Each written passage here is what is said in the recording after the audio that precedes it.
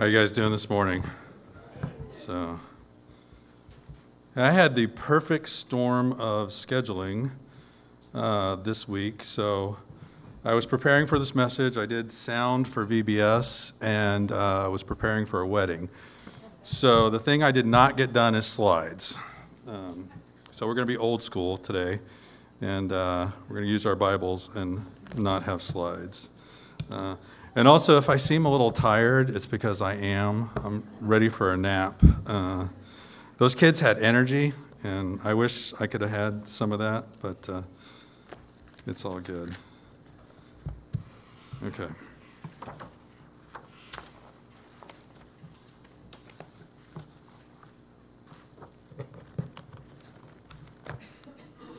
Okay. All right, I'm ready. So many of you know that I was in the military, served in the Air Force for 27 years. Some of you may not. And during that time, I would, not as frequently as some of the Army guys, but I would go on what's called temporary duty assignments, so either training or something else. And then I did several deployments to exotic desert locations, which were always tons of fun.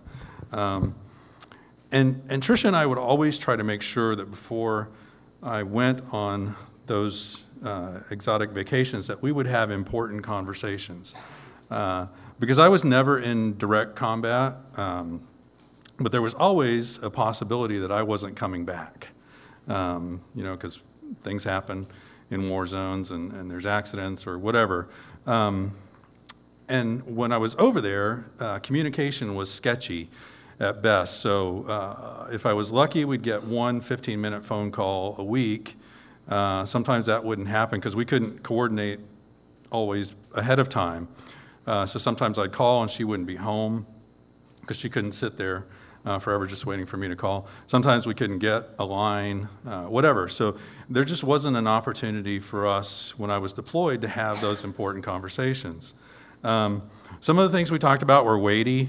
I'd tell her, I want you to get married again, and what to do with the life insurance money. Some of them were not, how to change the oil and filter in the car. Please don't sell my grill. Give it to somebody that'll use it. But they were things that I wanted her to know so that if I didn't come back, that she would be able to live life without me, that it would be something that would help her, okay? Okay, that's what Peter has done for us in this epistle, all right? These are the last words of the Apostle Peter. Tradition tells us that he was martyred in Rome sometime around AD 68, give or take a year or so.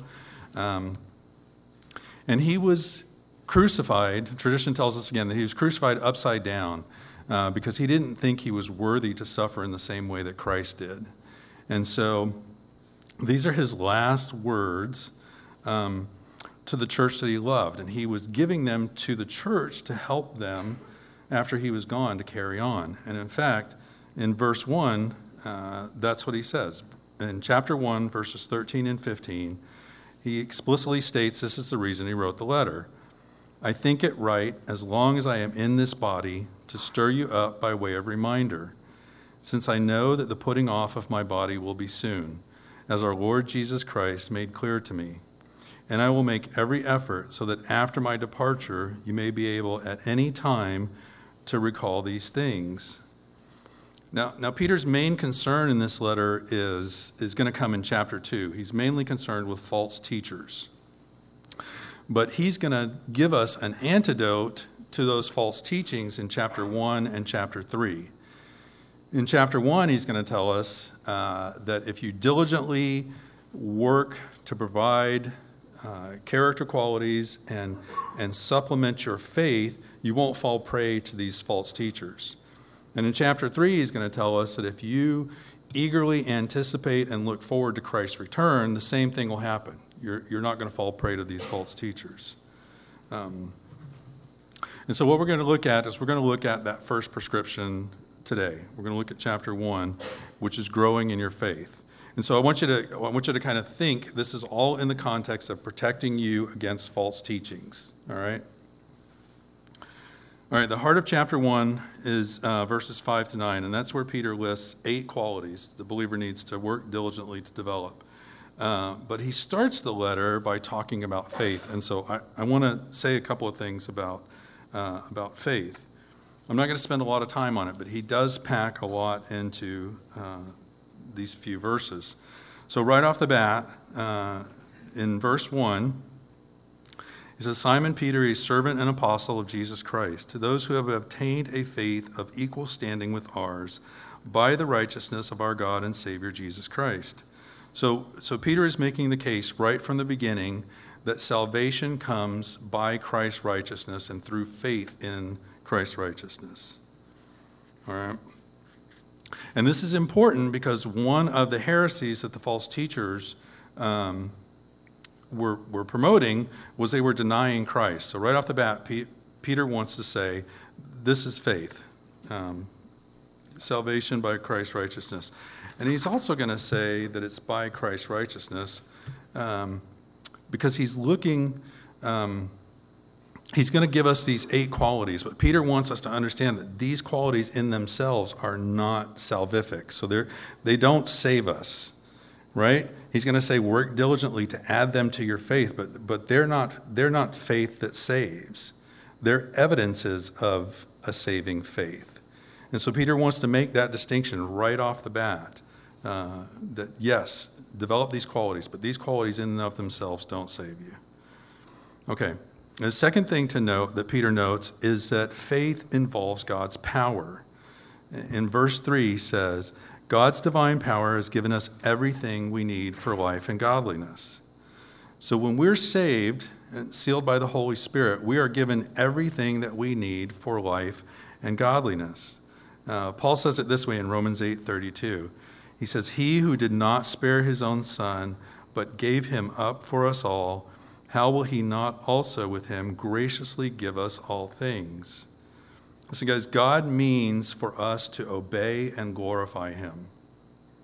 But he knows what kind of creatures we are. He knows that we're frail. He knows that we struggle with our sin nature. He knows what type of people we are.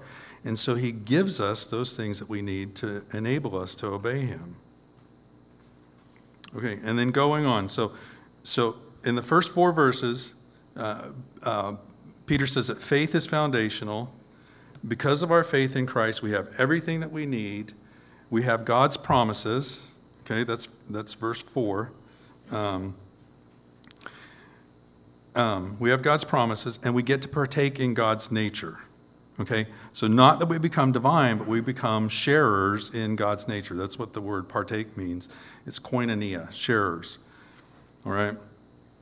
So what Peter is really saying here, distilling the first 4 verses, Peter is saying because you have been given new life in Christ, because you have been transferred from the kingdom of death to the kingdom of life, that's a reality in your life. Now, work diligently to make your character match the reality of your life. Okay, that's in essence what Peter is saying in these first 4 verses. And so let's look at what he's going to say we should add. Going down to verse 5, it says, For this reason, make every effort to supplement your faith. Okay, and I want to pause quickly on that words, those 3 words.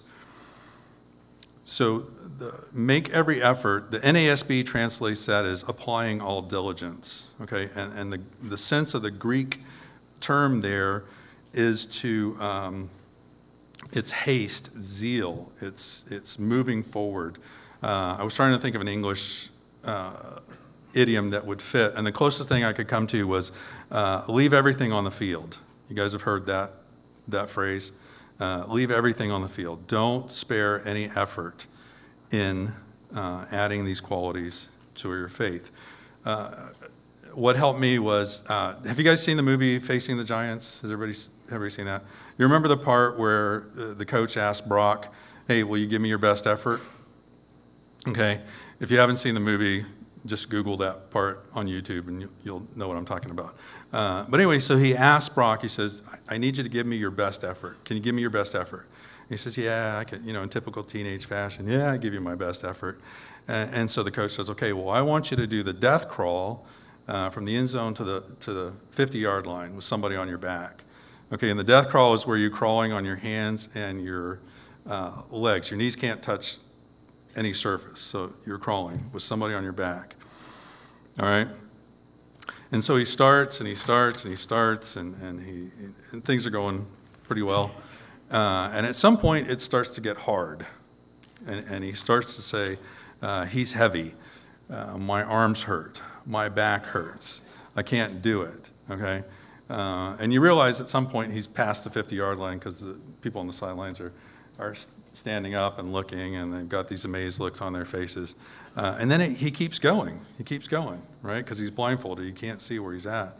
And then it gets really hard. And now he's screaming, I can't go any further. And at this point, the coach is on the ground saying, don't give up. Don't give up. Keep going. 10 more steps, 5 more steps, 3 more steps. Finally, he cannot go any further. He collapses in the end zone. So he's made it the entire length of the field. Okay? That's a picture of what this word is saying. Make every effort. Go until you can't go any further to add these qualities to your life. All right?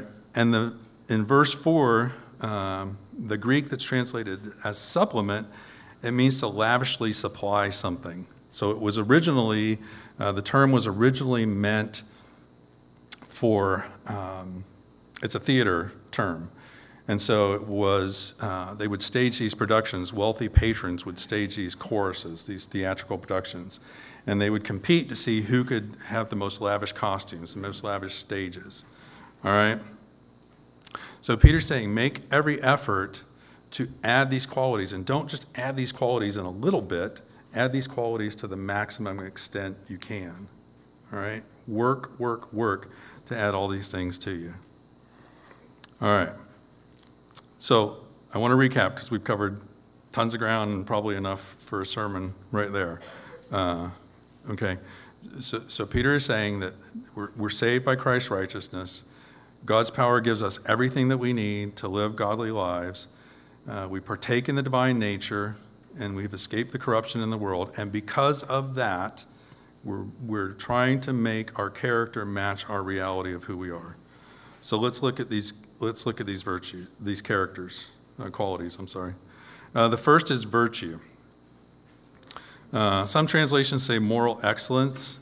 The Greek word is arete, and it can have a dual meaning.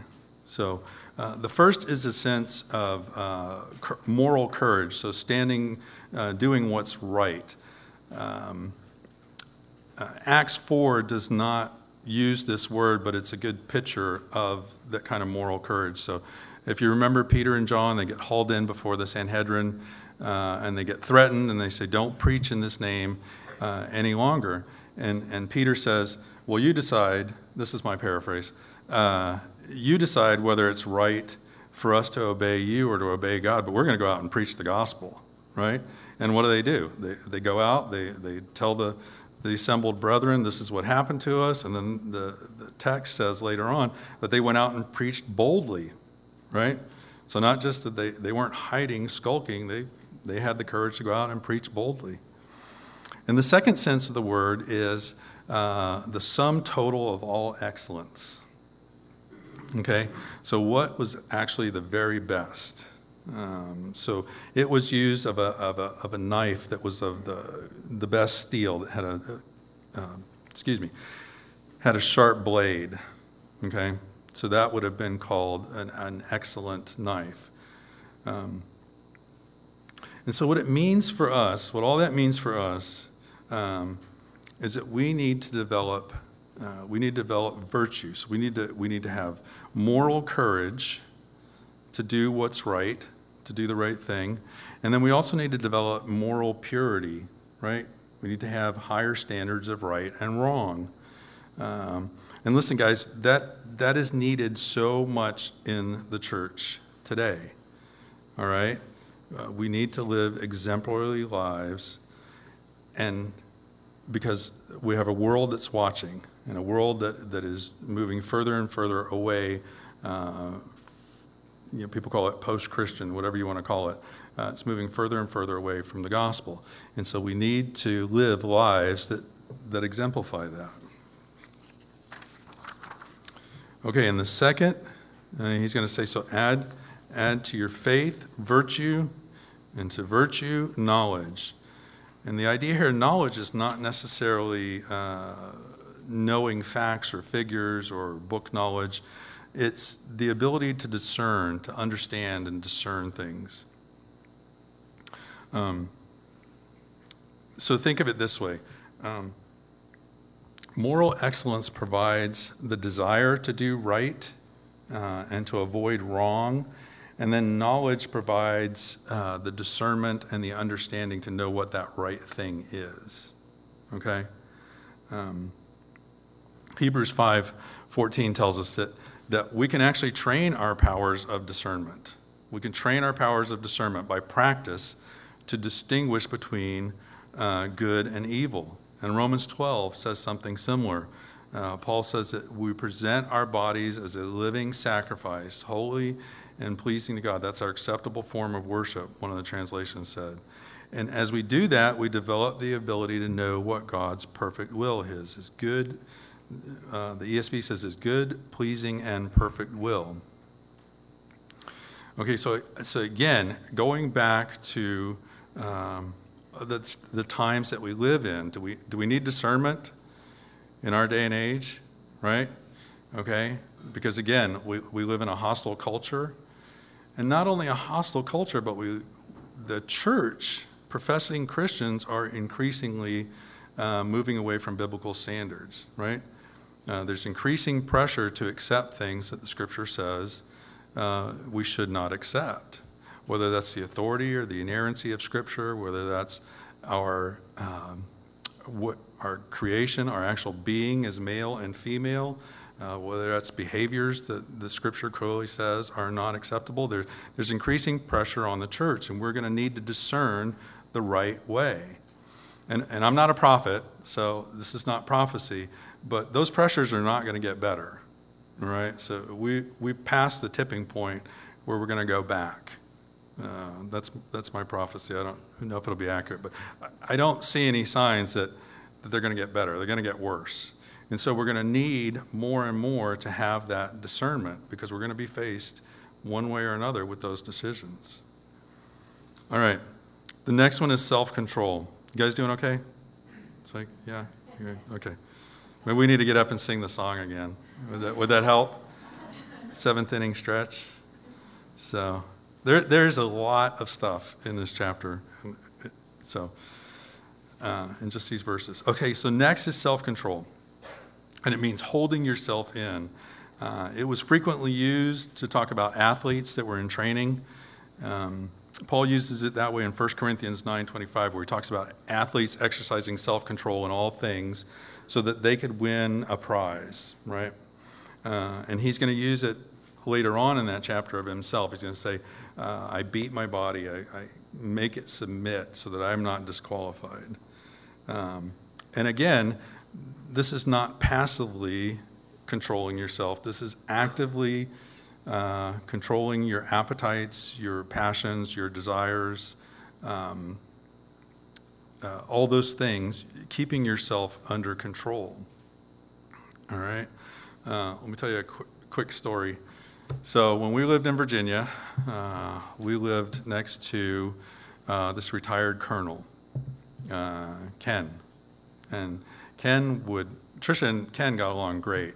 I was enlisted, and Ken and I did not get along great because Ken thought he was still in the Army, and I was one of his troops, and so I just didn't respond very well to that at all. Most of the time, it was not a big deal. I just kind of laughed it off. Yeah, whatever. But there was one day, it was over a parking spot, I think. I can't even remember. It's been so long. That Ken just pushed every button I had all at the same time. And I lost my mind. And in fact, it was so bad, we were yelling at each other that somebody, a friend of ours from it was like a street over, called Trisha and said, hey, do I need to come help out? Is there a problem? Okay, so I tell you that because that was a total lack of self-control on my part. And here's why that matters, and why it mattered then and it matters for us now, is because we were trying to witness to Ken. All right, Ken was not saved. Yeah? And so we had patiently tried to share the gospel with Ken. That was wiped out in that moment. Okay? And it took months. I went over that same day with my tail between my legs, and I apologized to Ken. I told him that was inappropriate. You're my elder, you're my neighbor. I should not have done that, and I am so very sorry. Please forgive me. And he politely told me to get off his front porch in colorful Colonel Army language, and so I did. But it took months to repair that relationship. Okay, so that's why self-control is so important, right? Not just because of something like that. Because it can lead to moral failures when you don't. How many times have we seen a church leader who didn't exercise self-control in some area, right? You can look at almost every failure, and it ties back to a lack of self-control, all right? So it's vitally important that we do it. All right, and next he's going to say steadfastness. So the fourth quality is steadfastness. This is sometimes translated as patience or endurance. And this has to do with enduring trials and difficulties. So this is a type of joyful endurance that Paul talks about in Romans 5, and James talks about in chapter 1. This is a joyful endurance that looks past the trial to the effect of the trial. Right? And endures that trial with joy, because it's producing something in us. And that's what he's talking about with steadfastness. And one of those things that steadfastness under trial produces is godliness. And godliness means reverence or piety directed at God. It can also be translated as true worship. And it just carries the idea of being conscious of God, being God-centered. If you guys can remember back a couple weeks, maybe you can't, when I mentioned Don Whitney's definition of worship, and remember I said it was being preoccupied with God. Well, that's the sense of godliness. It's thinking thoughts about God. It's constantly having God in your mind, so that other concerns are secondary. All right, so we're almost through the qualities. He's going to say, so add to godliness brotherly kindness. All right, and that's a translation of the Greek word Philadelphia. Brotherly love, the brotherly affection we should have for one another. One of the great things about the church is the diversity that God brings to it. So people from different ethnicities, different backgrounds, socioeconomic status, we're all part of the same body, okay? And that's a wonderful, wonderful thing. Revelation says that we're going to worship together from every tribe, tongue, and nation, and it's going to be glorious. But that also brings friction sometimes, right? Tricia and I joke sometimes that it's amazing that she and I found the only two normal people in the world to marry. All right? And I bet you guys have said the same thing to your spouses if you're married or to other people in your family, right? Right? Because you look at other people, I'm like, those people are nuts. All right? But Peter's saying, have brotherly love for each other. All right? And not just have it, work at it. Be diligent to work at it. Right? Do we all need sometimes to work at brotherly love, brotherly affection? Yeah, we do. All right, and brotherly affection is closely tied to love, which is the last quality that Peter says that we need to add. And that's a translation of agape, right? The sacrificial love that we should have for one another. Okay, so have brotherly love and then have sacrificial love for each other. right? And agape is so important that Jesus said it would be one of the characteristics of being a disciple of his. All right? By this kind of love, this agape love that we have for each other, that's how people outside the family would know that we belong to Christ, that we're disciples. All right? And John goes maybe a little bit further. He says, if you don't have this type of love, you're not in Christ. So if that's not exhibited amongst us, then we don't have Christ. All right. So that's quite a list, isn't it? And it's easy to get discouraged because you think, wow, how am I ever going to do that? I want to say a couple of things. I would refer you back to verse 3, okay, where Peter says, everything you need, you have already been given. God's power has already given you everything you need for life and godliness. If you're truly a child of God, you possess all the power, you possess all the ability that you need to do this. You just need to do it. All right? And the methods to do this are not some secret. It should come as no shock to anybody how you add these qualities. All right? The first is you need to be in the Word. You need to read your Bible. Memorize it. Meditate on it. You need to be in prayer. You need to be in fellowship with one another. All right? You need to be in small groups, accountability to each other. You need to be doing those in places where you can do the one another's. Love one another. Bear one another's burdens. Care for one another. All right? Work diligently, relying on God's power to do these things. It's not like you're doing them on your own. You have God's power to do them. All right, so in closing, I just want to quickly go through four benefits of doing this. All right. So he's going to say, in verse 8, Peter's going to say, for if these qualities are yours and are increasing, they keep you from being ineffective or unfruitful in the knowledge of our Lord Jesus Christ. And again, this is in the context of inoculating us against false teachers, right? So Peter is saying when we have these qualities, when we're growing, we're more Christ-like and more Christ-minded. We're going to be kept from false teaching, and we're also going to bear fruit for the kingdom, which is what we all, I hope, want to do. We all want to bear fruit for the kingdom. Second, you're going to have focused vision.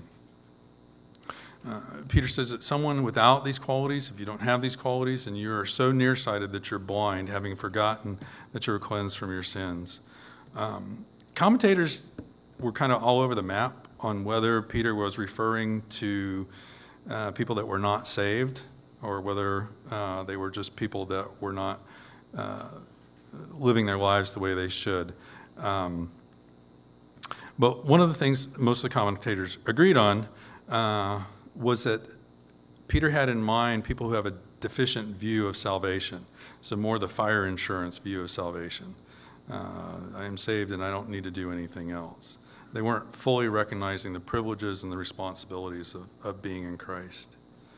The third benefit is you'll gain assurance of your salvation. Now, again, these qualities in and of themselves don't save you. They're evidences that you possess a saving faith. And then Peter's also going to say that if you possess these qualities and they're increasing, you're never going to fall. Now, he doesn't mean there that you're not going to sin, because we know that's not the case, that you're not ever going to sin. What he's talking about is you won't fall prey to these false teachers, okay? Because you're growing in these graces, because you're growing in your faith. When somebody comes along and tries to dangle something that's fake or counterfeit, you're not going to be tempted by that. And then finally, he's going to say, because we're living for Christ, we're effective, we're fruitful, that there will be rewards. We'll be rewarded, richly rewarded. He's not talking about that we earn salvation again, but that we're going to be rewarded at the judgment seat of Christ. Think of the parable of the talents, right? The worker who made more money said, you'll be rewarded, okay? And that's kind of the idea that Peter is talking about. Okay, there's some diagnostic questions at the bottom of your study sheet for you to think about at home. And I just wanted to say a word about these. If you look at your life and you say, well, I have these qualities, but they're not very strong, don't immediately jump to the thing that you're not saved, okay? If you have an otherwise orthodox view of salvation, just because these qualities are weak in your life, it doesn't mean you're not saved, okay? You could just be lazy or, well, yes, sorry. That's my tiredness coming out. But yeah, it just could be, or for a lot of us, I think just life gets in the way, right? And we don't pay attention to the things that we should because we're busy raising kids or whatever it is. But if you look at your life and honestly look at your life and evaluate, and you can see zero evidence of these character qualities, there might be a problem. Okay, it could still be that you're saved, but if you don't see any evidence at all, I'm talking none, then I would question. Okay, the good news is that the Scripture says today is a day of salvation. Okay, so if whatever you go home and you're thinking about it and you think, I just don't see any of this in my life. Maybe you talk to somebody, hey, does this characterize me? And they say no. Well, the good news is that you don't have to stay in that state. You can put your faith, as Peter said, you can put your faith in the righteousness of Christ. And you can be transferred from the kingdom of death to the kingdom of life. All right? You don't have to stay that way. Things have not changed very much from AD 68. It's kind of disheartening to think about that we have all these technological marvels, right? Right here I have more computing power than what would have been in the size of this room 50 years ago. But really people haven't changed that much. And the church has not changed that much, okay? We're going to talk next week. There are still false teachers. There are still people who want to say, go this way, okay? The good thing for us is that the message of Peter hasn't changed either, okay? So we can do these things. We can diligently work to develop these qualities, and we can be prevented from falling into error. And that is sorely needed in our world. So it just remains for us to do it. All right, let's pray. Father, thank you so much for your word. Thank you, dear God, for the power that you give, for your Spirit. Thank you, dear God, for the gift of salvation. Father, for your great love for us. Just pray to God that we would be a people who are marked by these qualities, that we'd be a people who are marked as different and distinct and unique. Father, let us be about the business of loving you, loving each other, and loving this world, dear God. It's in your beautiful name I ask it. Amen.